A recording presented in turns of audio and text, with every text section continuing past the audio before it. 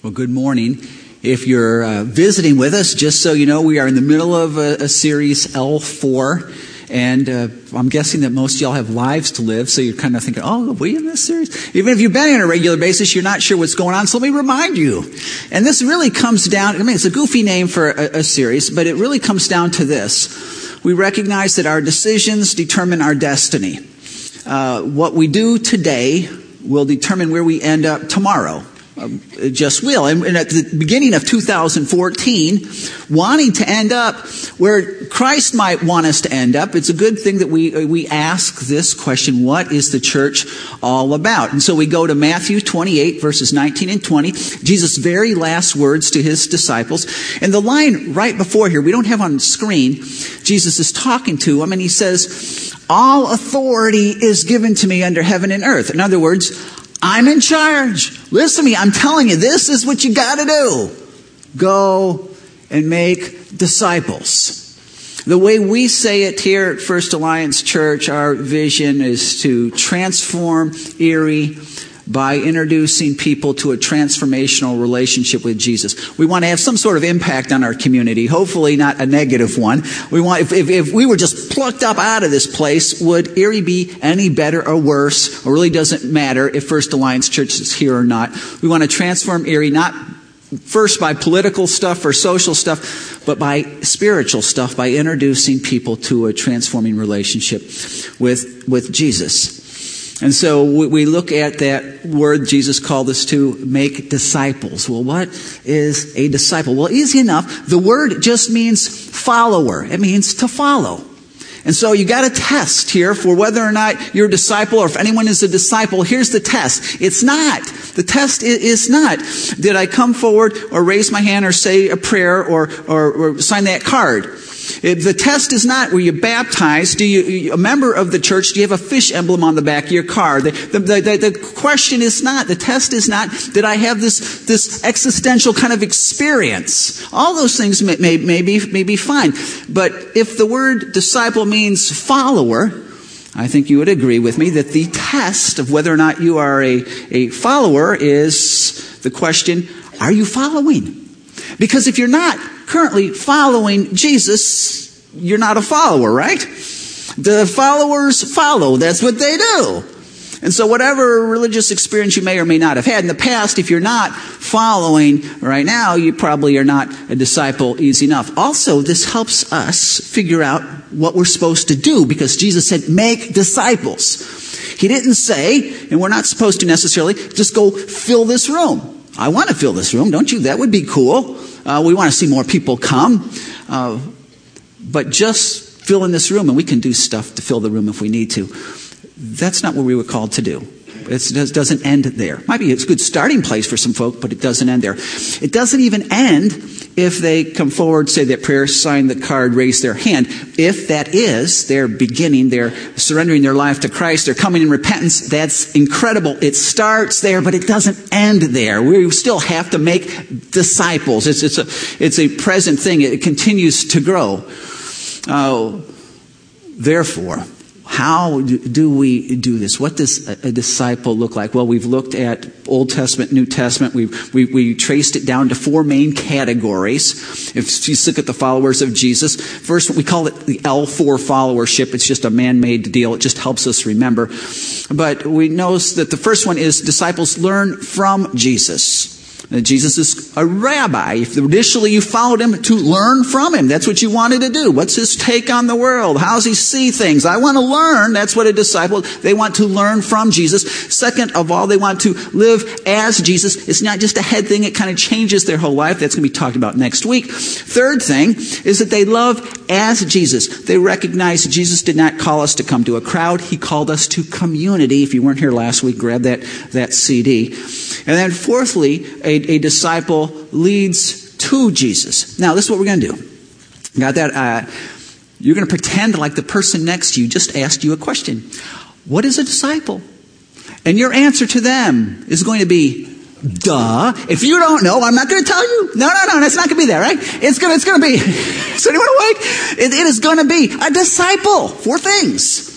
Learns from Jesus. I know it's up here, but the prepositions are not, so get this down. Learns from Jesus. Jesus, lives for Jesus, loves as Jesus, and leads to Jesus. Okay, take just a second. The person next to you just asked you, what is a disciple? Answer them. Go. All right. A disciple leads to Jesus. You're in school and you notice him. He's had to be in your science class all semester. You've just noticed him, though, and you're recognizing that he's also, the same kid's also in your gym class. Matter of fact, he also shares your lunch hour because you've seen him at that table by himself in the corner. No one ever talks to him. He doesn't talk to anybody. Kind of a loner kid, always wearing black and heavy metal t-shirts. And you're not real sure. If anyone says anything to him, it's usually negative. He's the blunt end of jokes. But you begin to wonder. And you wonder, maybe I should, when I pass him to go to the vending machines or something, maybe I should say hi. Maybe at gym class, I should maneuver myself to get next to him, when we're all kind of waiting for the gym teacher to come in, and just ask him how he's doing on his science project. Maybe I need to ask him about, those groups he wears on his t-shirt. Never heard of them before. Is that like a U.S. group or is it a foreign deal? And tell me, why do you like their music and what have they done? And there's that thing going on at church, our youth retreat. I wonder if I should ask him for that. That'd be kind of wild. What if he just stared me down and didn't answer back? What if my friends saw me doing this? But if you would have done that, maybe you would find out that this guy lives with his alcoholic dad, and his dad gets drunk every once in a while. When he does, it's just not pretty in their house. It was his dad's alcohol problem that put his mom in the hospital 3 years ago. And when she did get discharged, she stopped by the house, picked up his younger sister, and left. And he hasn't seen her since. He just kind of wishes she would have taken him too. Maybe ladies, you get together with some other gals, your girlfriends, and you stop at that cafe on the corner. It's a regular thing for you guys. And you always get the same waitress, it seems. Nice enough gal, but she does seem very, very tired. Well, one time when you guys are supposed to get together, the other gals didn't get the memo and you're sitting there by yourself. And after you're done fuming, you start noticing your waitress. And you wonder, does she have any friends I wonder to go out for coffee with ever? And I wonder if I asked her, when she gets on her break, if she'd want to join me for a cup of coffee, if she would do that. And we've got that woman's thing going on at church, that one-day conference deal. I bet that she would probably appreciate that. Maybe I can even offer to pay for it. No, this is just too weird. But if you would do that, maybe you'd realize that the reason why she's so tired all the time is this is her second job, because she's a bookkeeper at a thing downtown. But her husband, when he left, she's now left to be a mom and dad to 3 kids.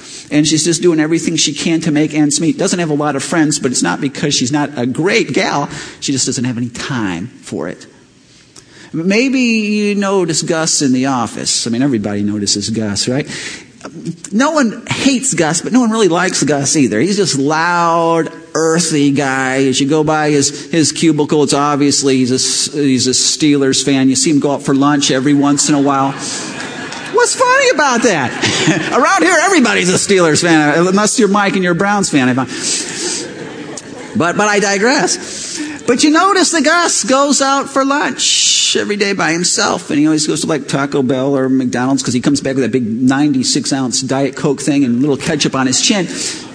But you wonder, I wonder what he would do if I asked him if I could go out for lunch with him. And maybe I could talk to him about the Steelers.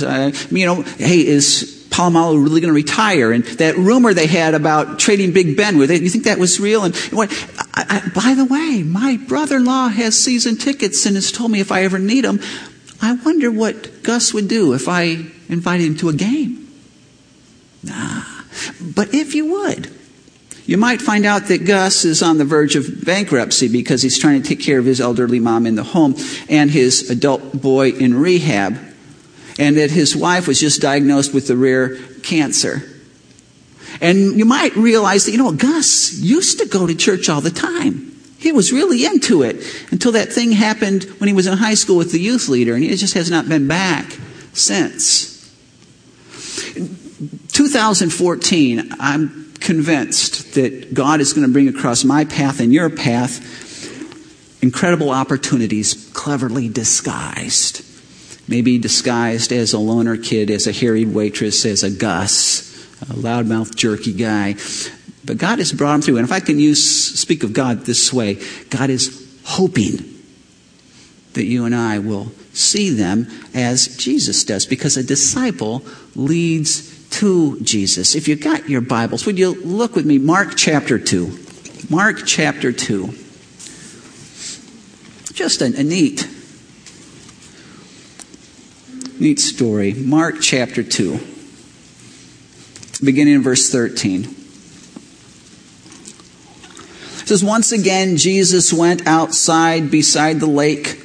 A large crowd came to him and he began to teach them. He taught these guys because disciples want to learn from Jesus, right? So he's teaching them. And as he walked along, he saw Levi, the son of Alphaeus, sitting at the tax collector's booth. Follow me, Jesus told them. And Levi got up and followed him. Now, Jesus is just leaving Capernaum, okay, north of the Sea of Galilee. He's way up at the top. And if, we don't know exactly where this is, but if Jesus would have gone west just a little bit, there is a road there that's the main thoroughfare, actually. If you would go up your map, you go up around the Mediterranean, you're going to hang a right, go across Asia Minor. That road goes all the way to Rome. And if you go south, it goes down to Egypt. This is the main road between Rome and Egypt, land road. This is a huge thing. And this is a perfect road for a Roman toll booth, where you can set up a toll booth, Roman tax gatherers, and any person that comes through, you tax. Any head of animal stock, you tax. Their wagons, you tax. Their goods, you tax. Anybody in your party, you can tax. And you can know that Levi's not just standing there by himself. He's got a handful of people with him, probably a handful of Roman guards in case anybody objects to the exact amount of money that Levi is going to ask of them. And so you got to ask yourself, how do Jesus' disciples probably see this Levi guy? Especially when you back up a little bit and you think, now this Levi guy, we're going to find out, is Jewish. But he is unclean, big time. He's unclean politically. He has aligned himself with Rome. Now Israel, God's people, are conquered right now. The conqueror, the Romans. And Levi looked at this and said, I don't want to be a part of the losers. I don't want to be part of the winners. And so he changed allegiances, and he's actually working for Israel's enemies. He is helping Rome come down and oppress Israel, who stands for Jehovah God and all the covenants of God. And Levi is spitting in the face of God here. If you're a good Jewish guy, what are you thinking of Levi? He's unclean ceremonially, because the law would say that you cannot associate with people who don't love God, that they are unclean. Well, Levi's job is to associate with people who don't love God. He's unclean ceremonially. He's also unclean morally, because you can't be a tax gatherer at this point in history and not be dishonest and not threaten and not be mean and not cheat. This is just who this guy is. And so when Jesus' disciples walk by and they see this guy sitting there in his nice silks, knowing that the road to his little castle with all of his fine things is paved with the lives of Jewish men and women and children, man, they see this guy and their blood has to boil. They're seeing red. They're getting sick just looking at this guy. And Jesus, though, when he sees Levi, what does he see? He doesn't deny sin. Jesus doesn't deny. It doesn't be nice if he denied our sin, maybe. He doesn't deny my sin. He doesn't deny your sin. He doesn't deny this guy's sin. But Jesus realizes that if this guy would follow me, be my disciple, this guy would be a gift from the Lord. That's what the name Matthew means, gift from the Lord. This is Matthew.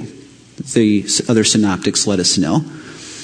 This is going to be the guy that writes the first gospel in the New Testament. This is going to be the guy that leads the church. This is going to be the guy that ultimately will die a martyr's death for his faith.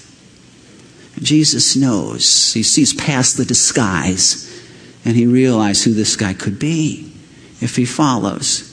Jesus loves this guy. Now, when you see your people, what do you see? It's fascinating what he does next. It really is fascinating. Verse 15. While Jesus was having a dinner at Levi's house, many tax collectors and sinners were eating with him and his disciples, for there were many who followed him. Now, John R.W. Stott tells us about this passage that the emphasis here is not on the conversion of Matthew, it's on the sequel. It's on this. It's on what happens next. And I love this because it's like you're watching a movie. In the first scene, you see Jesus going to this tax booth, and there's Levi, and he's cocky and arrogant, and Jesus says, come, and he goes. He just says, hang out, guys, I'll be back in a few minutes. I got some business to take care of, and he leaves. That's scene 1. Next scene, it just cut away. You're at Matthew's house, and he's having a dinner party. He's got all kinds of folk there, and Jesus is there. And the language is this: they're not having a Bible study. They're having a party. They're enjoying themselves. And Matthew, what he knows is he might not have his apologetics down. He might not have all the fine understandings of theology. He might have some questions himself, but he knows this: that these guys that he's invited to the party have an emptiness in their heart that they don't even know of. Their values and the things they are living for and the things they are going after are shallow. They don't even know it because he was there 2 weeks ago. He didn't know about it either. These are the folk who he'd get together with, and they would mock the people who went to the temple, and they would mock those people who believed in those mythological stories in the Torah, God's word. Oh yeah. They would entertain themselves with stories of hypocrisy of the Pharisees. They just had nothing to do with the church, as it were, and the church had nothing to do with them. There's huge antagonism. But Levi realizes that Jesus is the real deal here. I mean, this really is the Son of God. And he's given me a freedom and a forgiveness and, oh man, life. And he knows his friends. And he doesn't have all the right answers. Sometimes we don't share with anybody because they might ask me about something they don't know the answer. He doesn't have the answers. He just says, I just got to get these guys together with Jesus. They just got to get together. They just got to meet Jesus. And so he throws this party, and he's got other tax gatherers there, and no doubt prostitutes there, and people of ill repute there, and hitmen there, and Steelers fans there. And he has all these... Just seeing if you're awake. Folk there. And Jesus is there. And I'm thinking he's got some followers, some good Jewish boy followers at this point. And they're in the party with him. I can just imagine them.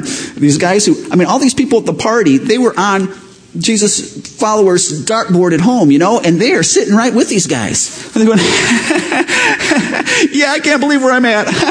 And Jesus is just having a good old time. He's loving these guys. He says, this is fine. This is good. Because Matthew knows that a disciple leads to Jesus. And you really see this all over Scripture.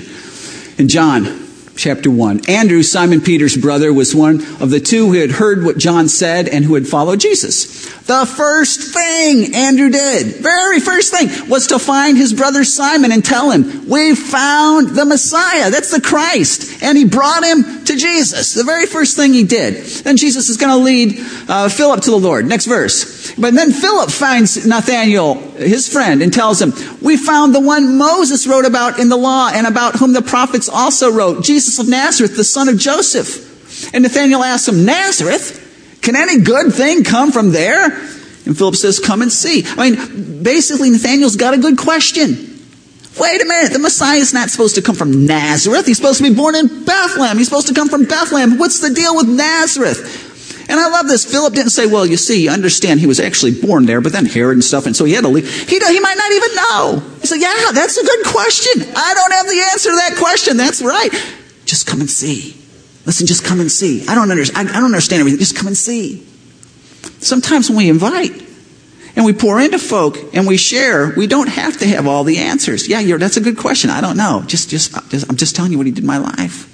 Just come and see. In Acts chapter 9, remember the Apostle Paul? Apostle Paul is the Christian hunter. He's of the elite. He's sophisticated. He's Ivy League. He is upwardly mobile. He's got a mission, and that is to wipe out this cult Christianity. That's his goal. In Acts chapter 9, he's going to a town to wipe out a bunch of the Christians. And en route, he has an encounter with Jesus.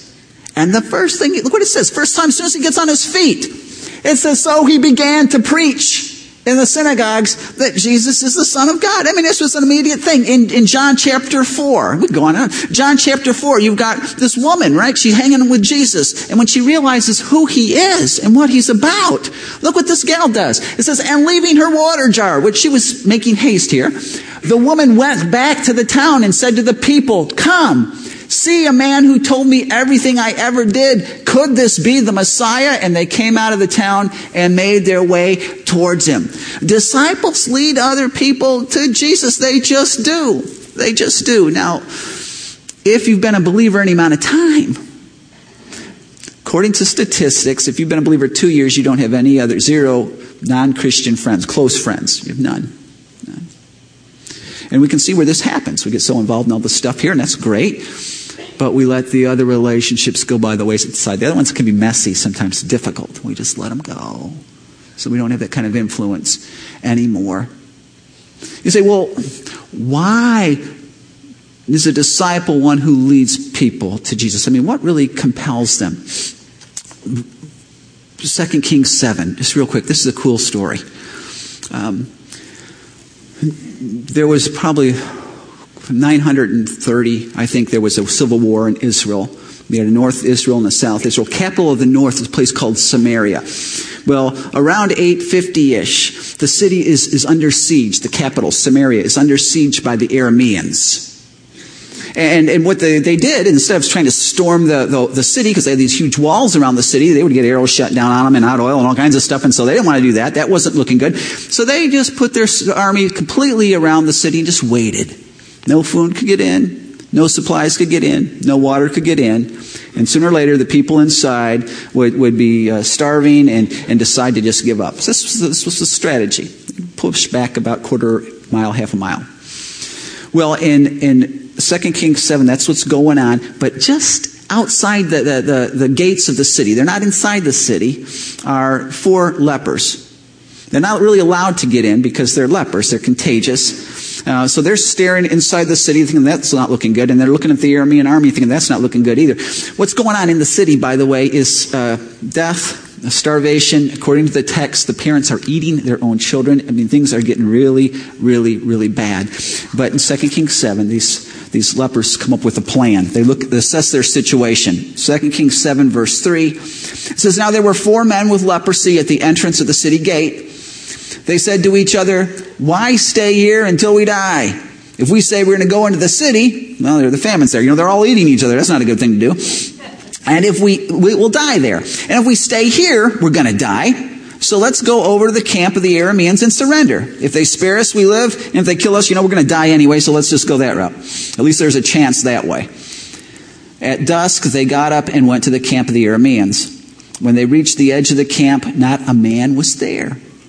For the Lord had caused the Arameans to hear the sound of chariots and horses and a great army, so that they said to one another, look, the king of Israel has hired the Hittite and Egyptian kings to attack us. So they got up and fled in the dusk and abandoned their tents and their horses and donkeys. They left the camp as it was and ran for their lives. By the way, this is a large camp. Now, this surrounds all of Samaria. This is there's a lot of stuff here. Well, the men who had leprosy reached the edge of the camp and entered one of the tents. They ate and drank and carried away silver and gold and clothes, and they went off and hid them. They returned and entered another tent and took some things from it and hid them also. These lepers are thinking, man, this is great. We just got to Disney World and there's no lines, and there's no cost to get in, and it's just us, and anything we want is free. And these guys who hadn't been inside in years are hanging out in these tents with these big cushy pillows, eating the food, and they're thinking, this is great. But then they start thinking about it. In verse 9, they said to one another, we're not doing right. This is a day of good news, and we're keeping it to ourselves. They know that their kinsmen hanging out in Samaria, there's fear there. There's panic there. There's death there. And they have understood. They have found incredible freedom, incredible life. And they're going to sit there and let their kinsmen go through their suffering and pain and fear and death. Every one of us here this morning, if you know Christ, you are here because somebody reached out to you. Whether it was a Sunday school teacher who didn't have to be doing what they did. They have a life they have to live. They have other issues, but they were preparing to do that for you. Maybe it was a parent. Maybe it was a friend. Maybe it was somebody from work. Somewhere, somebody reached out to you because they realized this principle. Man, look what God has given me. How can I not do this? Good friends back home. Man, they were living wild. I mean, she'll tell you in her story, and you can Google it. Jim and Lisa Shunke, and they got a Vimeo story. But she says that her view of marriage was the bigger the rock, the better their marriage. That's the way it should be. And they collected stuff, and they had a lot of stuff, until one day their life crashed. And as they both met Christ independently, they were separated. When they started putting things back together, they looked at all their toys and all the stuff that they were living for, and they said, you know what, this is just not it. This is just not what it's about. They trashed it all, sold it all, left it all. They're in El Salvador now as missionaries, but neat. And they just recognized something that nobody could really understand until you realize what he's done in your life. And they'll tell you, for us, what he did in our lives, in opening our eyes, how could we not tell other people? How could we not do that? It's fascinating, amazing stuff. Back in Mark chapter 2, when the teachers of the law, who were Pharisees, saw him eating with the sinners, now we're going to get the sparks are going to start to fly, right? Because the Pharisees were kind of intrigued with Jesus a little bit, so they kept an eye on him. Well, they watched Jesus go into this house with all these prostitutes and tax gatherers and wild people, and they hear laughter and stuff coming out of the house. They're thinking, whoa, what's going on here, man? Talk about an appearance of evil. Whoa, what's this not looking good? And so they saw him, having dinner with these folks, they asked his disciples, why does he eat with tax collectors and sinners? On hearing this, Jesus said to them, it's not the healthy who need a doctor, but the sick. I've not come to call the righteous, but sinners. Real important that we keep in mind, the people in the house with Matthew were no more lost than the Pharisees. Difference is the people in the house recognized they were lost. They knew they were. They knew they were. The Pharisee folk thought they're fine. This is Jesus is saying, I'm a doctor. And you folk over here who think you're healthy, you're never going to come see me. Well, I've got nothing for you. My job is for people who recognize they're sick, who need something, who come to me. And he says, I have come to call them. This is why I came. You guys don't understand. My life is not all about being in the temple and going through all your Pharisaical hoops and stuff. My life is here. This is why I've come. Likewise, as disciples, this is why we're here. This is what we're about. We say, well, how in the world do we do this? This is not too easy. One of the things we like to do, I think, sometimes as believers, the way when we work up guts, is we like make a paper airplane out of a track. You know, we just kind of, just to see. Maybe they won't know where it came from, but maybe they'll read it kind of, and then they'll come get to know Christ, and everything will be wonderful. This is a strategy we want to employ here, though. We're not going to go down that road. We're going to employ a strategy called invest and invite. Invest and invite. Right when I got out of Moody, I remember I worked at I was a fishmonger, believe it or not. I cut up, it was fresh seafood, white fish, shark, halibut. You want a red snapper bone for stuffing, I'm your man. We would do all those kind of things. And I had this team of pagans that I was working with, and I thought, this is great, man. I'm going to take these guys, I'm going to show them. Well, I was falling on my face, nothing. And after another embarrassing time, I sat down, I said, well, maybe, Lord, okay, I'm just supposed to pray for these guys. Duh, right? But I didn't get it. So I decided I'm just going to pray for them. I'm just going to do my job. And if you open up something, that's great. I was there less than a year. But at that point, by the time I left, every one of those guys, and it was a wild group of folk, but every one of those guys, we had incredible conversations about Christ, about their own life, neat stuff. Investing in somebody, first thing to do. Don't worry about, I got to go share the four laws with them. That's not a bad thing, but first thing you should do is be praying for them. Because the person is not our project that we have to go do this so we can check something off on a list to say we're a godly person, because that's what disciples do, so we might as well do this. Pray for the person, and as you do, try to get into their heart a little bit. What makes them tick? Care for them. Any sharing that we do, any should come out of a heart that cares for them. Not out of a legalistic, I just need to get this done because this is what good Christian people do. Worry about serving and loving them. Where I'm just going to serve this guy. I'm just going to treat him decent. I'm just going to befriend. I'm just going to be kind. You know, there are people that Jesus healed and he never even preached to them.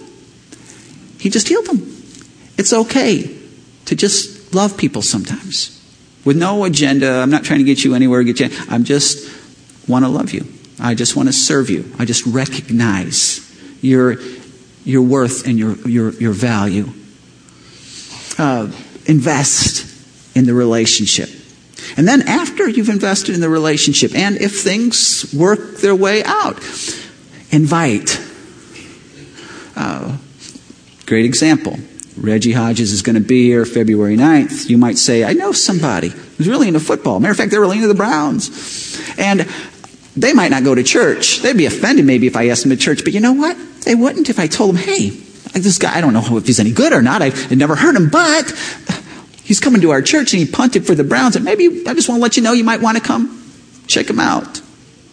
There are things that we'll be doing throughout the we do. I mean, Christmas Eve and Easter, huge. Not necessarily for us church folk all the time, just so you know that. It's designed for us to invite. Because that's a great invite time. We live in a very traditional area where inviting someone to church may not be real offensive to them. They're just, that's kind of the mindset. That's okay. There are series that we will do that are more apropos than others, usually right after Easter, usually in the beginning of the fall. It's at times people go back to church, and so we'll have series that are more open for that. But you need to know this, that it's not really about what's going on in here. We want to do the best we can do so we don't embarrass anybody and embarrass ourselves. But it's about what's going on in here. Because you don't know what God has been doing. I mean, I think God loves those people more than we do. And He's been already working in their heart. So many times when I was back home, I saw a lot of people come to know Christ back in Wisconsin. But the number one thing that did it, this is amazing to me, was the worship. I mean, and this makes sense, doesn't it? Because we were all wired to worship. That's why he made us as worshipers. But we just don't know it until we get into a place and we see it and we hear it and we go, it's like it stirs a spiritual call of the wild thing. And we're going, wow, this is interesting. What is that about? It was really the pull to get. Our job is not to have to save anybody. Well, the Holy Spirit do that. Our job is to invite. Now, there are different ways we can invite. You get the invite card in your bulletin. We'll be doing that throughout the year. We've been doing that. And that's a great opportunity. But there's a second way. You can check out the slides. We just came up with this. If you go to the web page, you go to the very top right-hand corner, invite. Click on it. It will take you to such a page. You pick the event you want to invite to. You then go say, okay, I want to send this as an email to somebody. You can click that. It takes you to another page and you fill in. You got to know your friend's email address, but you fill that in. You fill in a note. Hey, Reggie Hodges is coming. Maybe you want to come with me. Check it out. That's cool. You hit send, and it sends this electronic invite to this guy. And they're done well. They look good. And the guy will see this. Oh, well, maybe. And how much easier can it get, right? This year, let's take advantage of that. Oh, man, let's take advantage. You know, I am not, and if you know me, I am not a doomsday prophet person. I think it's wrong to be setting dates and times of when Jesus is coming back and all that kind of stuff. But I do know two things. First of all, John 9, Jesus says, work while it's daylight because the night is coming when no man can work. In other words, you know what? We won't have the opportunities. There'll be a day we don't have those opportunities we have now. Can you imagine if you came back today? I mean, it's going to be great. Yeah. But then, again, I don't think this could be so, but play this out in my mind. Is it possible that you would say, oh, I wish I would have, if I knew I could have invited so-and-so. If I just knew it was going to be, I thought I had more time. There'll be a day when there's no more time. Then in Matthew 24 and 25, Jesus' followers said, hey, Jesus, when's the end times, man? And Jesus listed a bunch of stuff. And I'm sure stuff that's always been going on in the history of the world. But if you were to read that, It's like reading the headlines today. I mean, just the science stuff coming at us with more ferocity and more velocity. And I don't know, but I know this. We don't have time to be messing around with secondary debates. We need to ratchet up the evangelistic fervor in this place for the next 3 years or so to burn brighter than we have ever burned. As we stay on the shoulders of the past, as we look to the future, which who knows how long it will be, but we are going to make disciples this year. So let me back for a second. This year, 2014, God will put in your path people cleverly disguised. Opportunities. Matthews, maybe, but they don't know they're Matthews yet. Folk who just don't know Jesus yet. Whatever's happened in their past, they don't know. When you think about your life, any names, any pictures pop into your mind? It's not everybody. Jesus didn't hit every single tax gatherer. It's not everybody, but there are certain that the Holy Spirit will bring to your mind. Because disciples lead to Jesus.